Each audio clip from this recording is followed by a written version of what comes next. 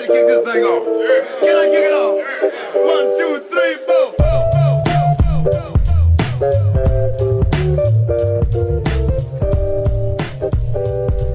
4. What's going on, everybody? Easy, Messi. Sorry, my dog's barking something outside.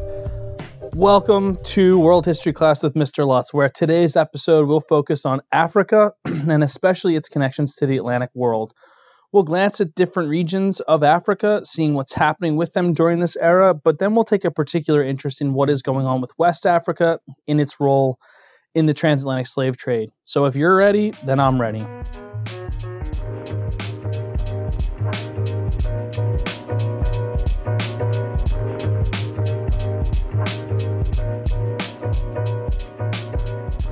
So for today's key concept connections section, what I plan on doing is focusing on three different aspects of Africa in the following order. We'll start off talking about African society in general, kind of as best we can, leaving the larger slave trade out of the picture, but inevitably we'll discuss it a little bit. From there, we'll turn our attention to the Atlantic slave trade itself and the particular effects it has on Africa. And finally, we'll take a look at the African diaspora and what African culture begins to look like once it makes its way to the Americas. So, beginning with African society. When we last left off discussing Africa, we'd spent the majority of our time talking about the sub-Saharan kingdoms of Ghana, Mali, and Songhai, as well as talking about the role played by the city-states of the Swahili coast in the Indian Ocean trade network. And although there is a slave trade present in the Swahili coast or on the Swahili coast, we're really going to place our focus with West Africa. So in that region, by the end of the 16th century, where we last left off, the Songhai Empire had collapsed at the hands of a Moroccan army that was equipped with muskets. And it was then replaced by primarily smaller kingdoms. And these territories continued the trend began by first Mali and later on Songhai of interacting and trading with Portuguese merchants at first. And over time, European influence is going to dramatically alter the historical trajectories of these West African kingdoms. So the courts of West Africa had left the Portuguese very impressed and were going to lead to the first missionary efforts to convert the leadership of these states to Christianity. Now, one of the most successful conversions was with the ruler of the Kingdom of Congo, Nzinga Mbemba. Conversion to Christianity had appealed to Nzinga Mbemba because it helped to legitimize his rule and it helped to cement a close commercial relationship with the Portuguese, as well as having the Portuguese in exchange provide the Congo with political and military support. However, as the demand for human cargo in the form of slaves grew, the Kingdom of Congo's days of success were soon to be numbered. So this slave trade was going to really expand as sugar production began to grow in the Atlantic world. And in its early stages, it was really primarily controlled by the Portuguese, and they are going to facilitate the process of acquiring and selling slaves, and in doing so, they're going to undermine kingdoms such as Congo. So in order to acquire the slaves, the Portuguese are going to secure trade relationships with kingdoms on the interior, where in exchange for manufactured goods, especially weapons, the Portuguese would receive the slaves they desired. These interior kingdoms were sometimes opposed to Congo, and the more weapons the Portuguese exchanged with these kingdoms for slaves, the more they ultimately undermine the power of Congo in the region.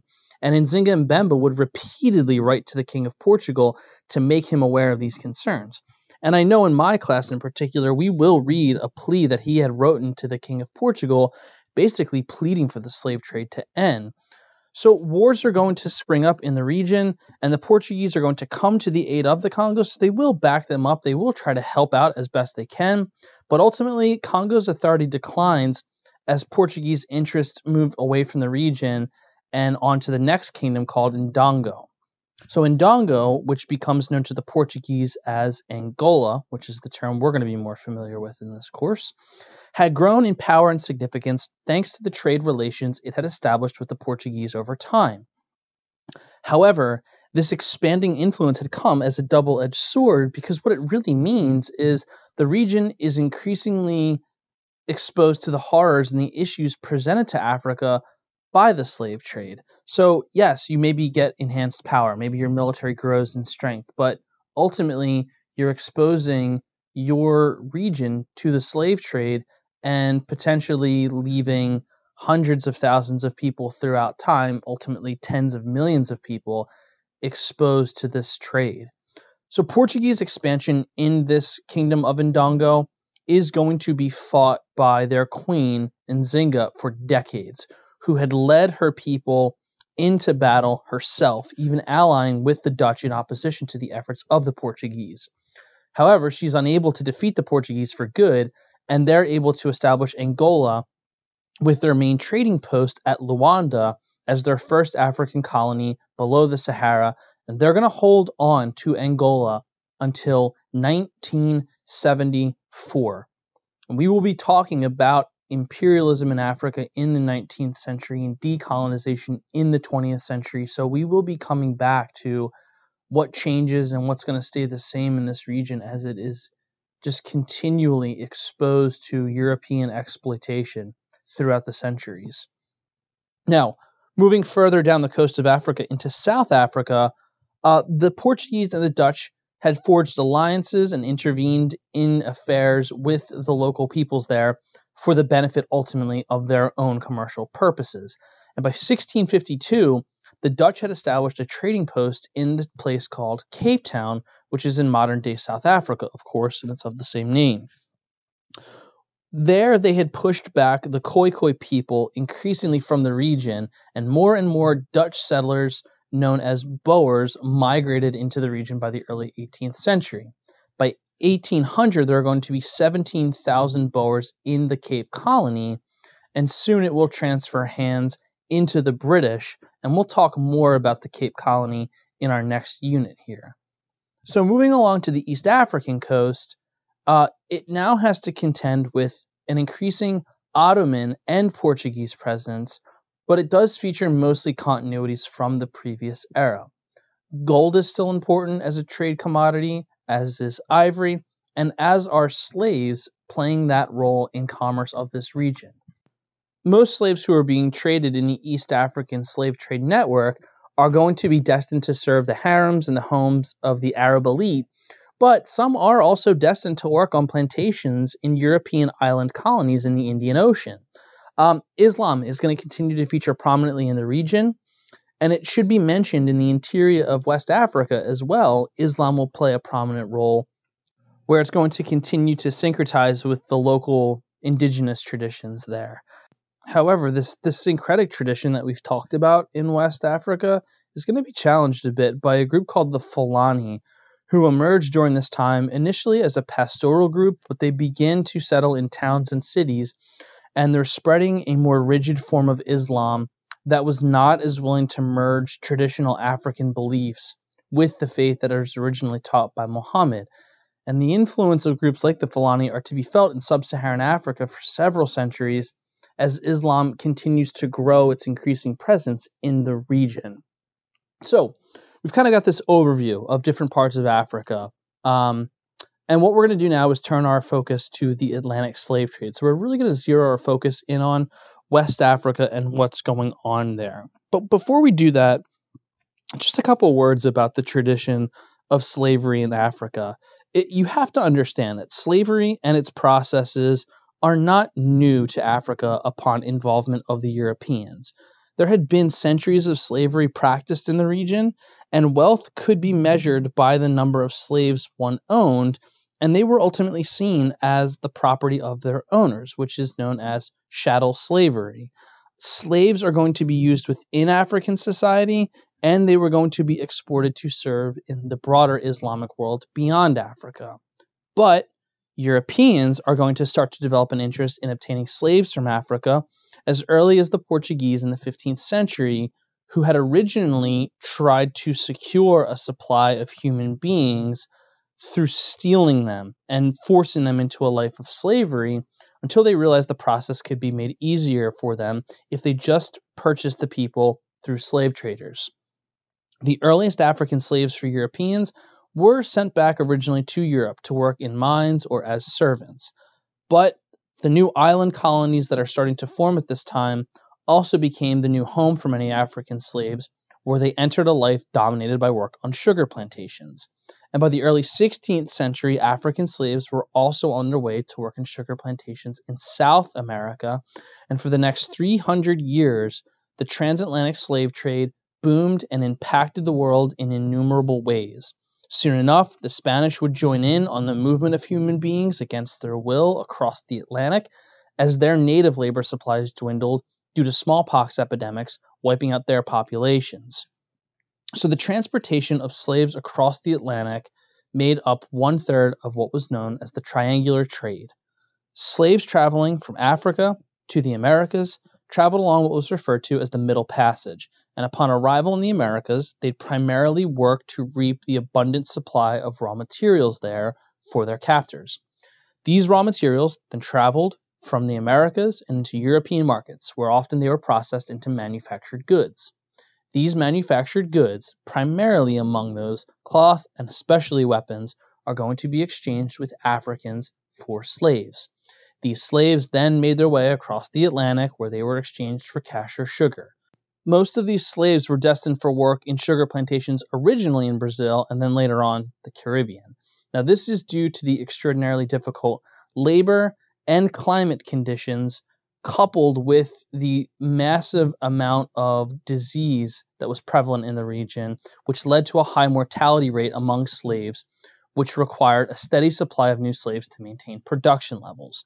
So in the south of the modern-day United States, labor conditions, climate conditions, rates of infectious disease are at least comparative to South America and the Caribbean, slightly less harsh, and they're going to lead to the ability for slaves to be able to reproduce, which meant more children are thus born into a life of slavery, and this ultimately means less slaves need to be imported from West Africa.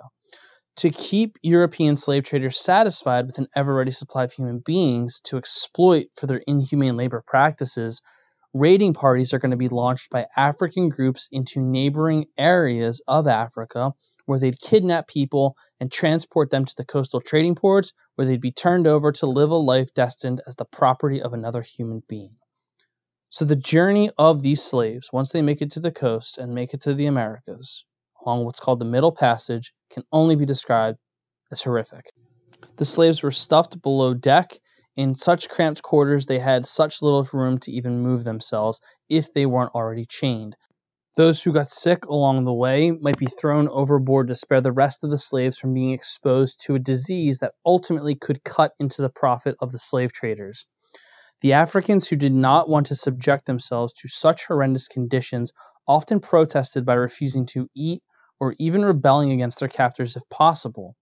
When all was said and done, it's believed that approximately 1/4 of all slaves who traveled along the Middle Passage did not survive the journey.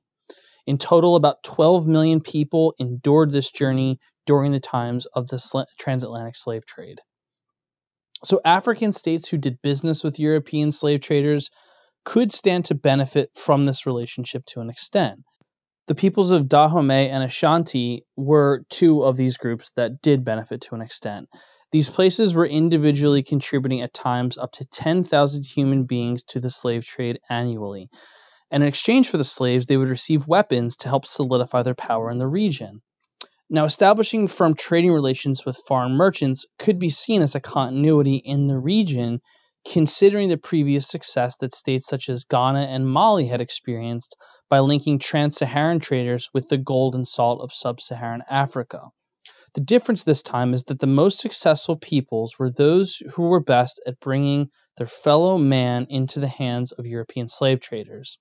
So the rulers of these two states, Dahomey and Ashanti, began to style themselves in a way compared to European-style absolutists, as we have seen in the likeness of King Louis XIV or Peter the Great. And remember, the importance of a regular military armed with gunpowder weapons as providing the backbone to such strong assertions of legitimacy. So these kingdoms in Africa are doing the same types of things.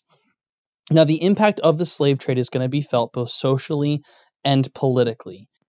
Importation of crops from the Americas, such as maize and manioc, are going to provide a more secure food source, And they're going to help to improve life expectancy and the population in an Africa that had been previously so damaged from the constant warfare and exportation of so many of its inhabitants overseas against their will to work and live. Because so many men are being shipped to America, there are going to be 2 women to every 1 man in sub-Saharan West Africa by the end of the 18th century. And so this society is going to respond by beginning to accept polygamy, in which a man could take more than 1 wife, and women are going to begin to assume roles that had been previously reserved for the men of their society. So, turning our attention for this last portion in the key concept connections now to the African diaspora. That is, those Africans who have been shipped across the Middle Passage and are now forced to work in a life of slavery in the Americas. So the work that's performed by Africans in the Americas is dominated primarily by plantation labor. Cash crops such as sugar and tobacco are being grown on these massive estates, and they're going to require enormous amounts of slaves. As previously mentioned, the nature of the work, the tropical climate, the higher prevalence of disease led to higher casualty rates among slaves working in Brazil and the Caribbean. And it was also a slave society that was dominated by males far more than compared to the southern areas of North America. These dynamics meant that 2/3 of all slaves imported to the Americas were ultimately going to be headed for Brazil or the Caribbean, while the rest of the third are going to be destined for Central America, other parts of South America, or North America, where it's believed that about 5% ended up. So African culture here is going to take on new dimensions as it becomes geographically removed from its roots. European languages are primarily spoken by the slaves, but there are also new what are called Creole languages being spoken that combine European and African dialects together, one of them being Gullah, which was spoken in modern-day South Carolina. Religion also underwent the same type of cultural blending. Some Africans had converted to Christianity before coming to the Americas, while others converted upon arrival. They frequently are going to practice a version of Christianity that syncretized their traditional practices with Christian traditions. So voodoo in Haiti was one of these traditions that borrowed Christian aspects like meeting in churches, believing in being saved in this lifetime by God, and using Christian materials in practice, but they're also going to merge the traditions of their gods with similar Christian saints. They're going to incorporate dance and song in their worship, and they're going to bring in practices of witchcraft and sorcery into their religious rituals and habits. In another aspect, even in terms of food, we're talking things like okra and rice being introduced to the southern parts of North America and are going to ultimately lead, praise the heavens, to the development of gumbo in America. And if you have not been to Louisiana, get there at some point in your life and eat all of that food. And so think about it. From the horrors of slavery emerged some of the most important types of food and music and cultural features in our society today that, for some of us at least, have no idea are rooted in such horrific experiences for so many people who had to experience them throughout history.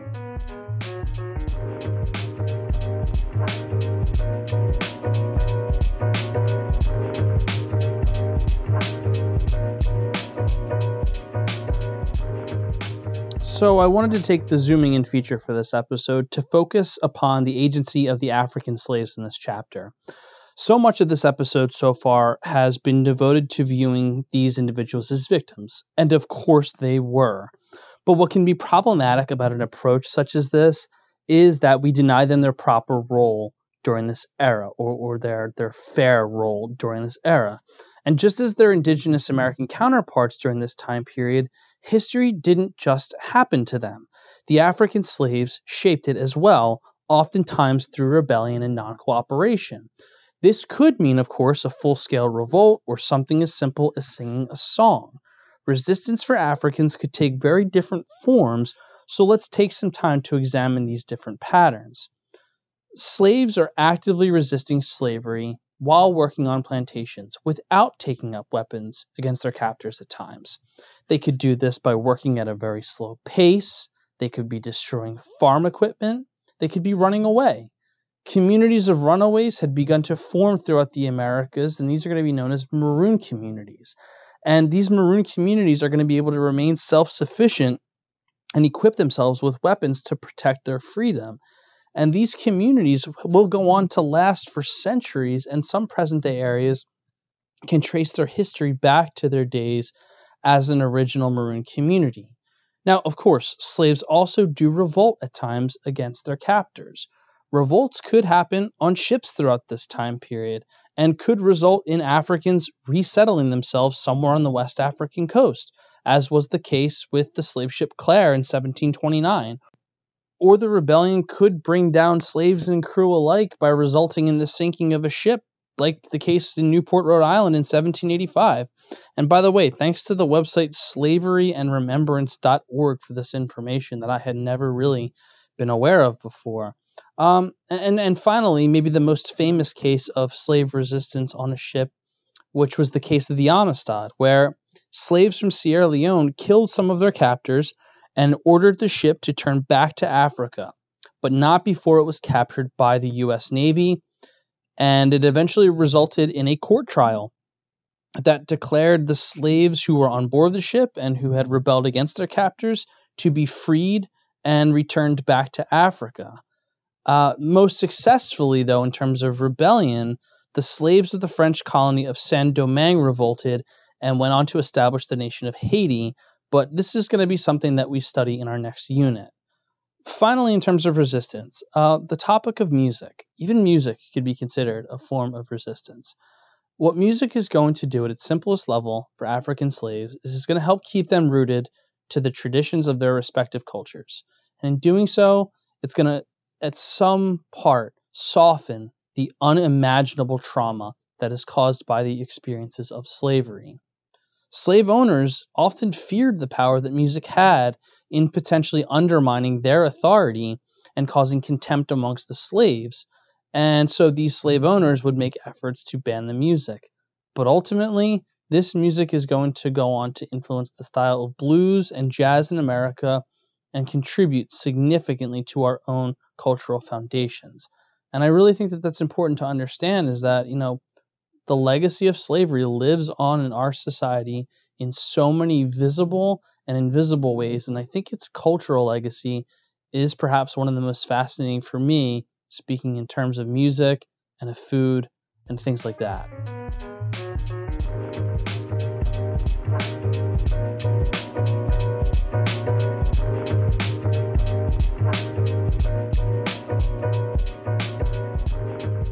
So today's explainer, I want to talk about the tricky thing about AP World History and the way it's created. We base it off of time periods, which of course makes sense in a lot of ways.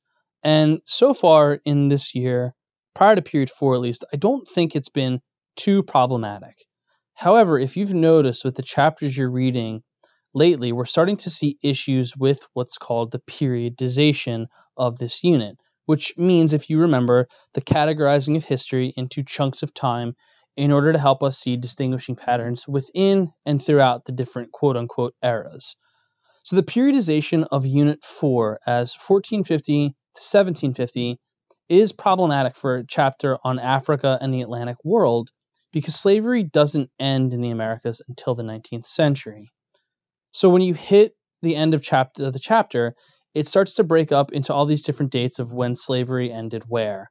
And you inevitably are going to wonder if you need to know this for your current unit because it technically ends at 1750. And my thoughts on this are as follows. Yes, it's important for you to see how this class has been divided and recognize that changes are occurring throughout the world in the 18th century. And 1750, though, is not a year of particular importance in our class, so it doesn't deserve special attention as a quote-unquote cutoff date. You need to understand that there's a really big graying of the lines here between periods 4 and 5. And if you think about it, we've already seen it when talking about the Enlightenment, the Bourbon reforms in Latin America, and now we see it with the abolition of slavery. And these developments don't conform to the way our world history class has been divided, and they can lead to some pretty good debates about why decisions are made to divide the curriculum where it was divided. Your book, for instance, sets up the current unit we're studying as 1450 to 1750. But Traditions and Encounters, the other book that we've been talking about a bit, focuses on 1500 to 1800. And it may seem trivial, but it's important to consider why choices like these are made, because they ultimately shape the way we learn, and they can reveal the biases we have when looking at history. One way this, I think, impacts the way that we learn is that I know for a fact I have a hard time teaching about the Ming Dynasty of China in this course, because they get split right in half by periods 3 and 4. And so we talk about them at one point in the year and really don't get back to them again until weeks and weeks later on. And it's kind of hard to catch up there because you're trying so much to go ahead in time and talk about the Qing Dynasty that ends up following it. So periodization, it's kind of an interesting thing at times, especially when you get around controversial decisions. And I think that there is a little bit of controversy in that decision to cut off this current unit at 1750.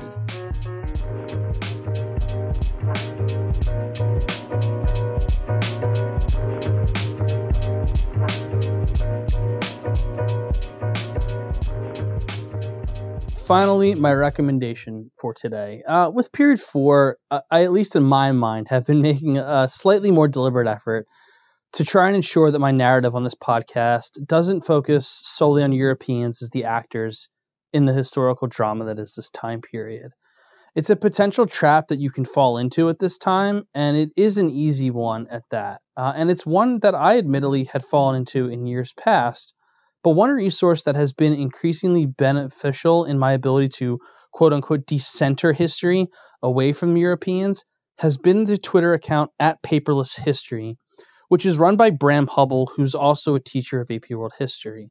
The account now features maps, secondary sources, primary documents, including images, all meant to help us as teachers and students think of world history on a larger and more interconnected scale. It's so important to think of people all around the world during this time as both those who experienced historical processes and developments, just like the victims of the slave trade during this time, but also as the people who shaped the historical processes and developments as well, such as the agents of resistance against the injustices of the slave trade. And I'm going to keep bringing up the historical agency of all peoples during this time, because it's way too simplistic to think of history as something one group just does to another. So keep fighting that good fight, and I'll catch you guys soon. Take care, everyone.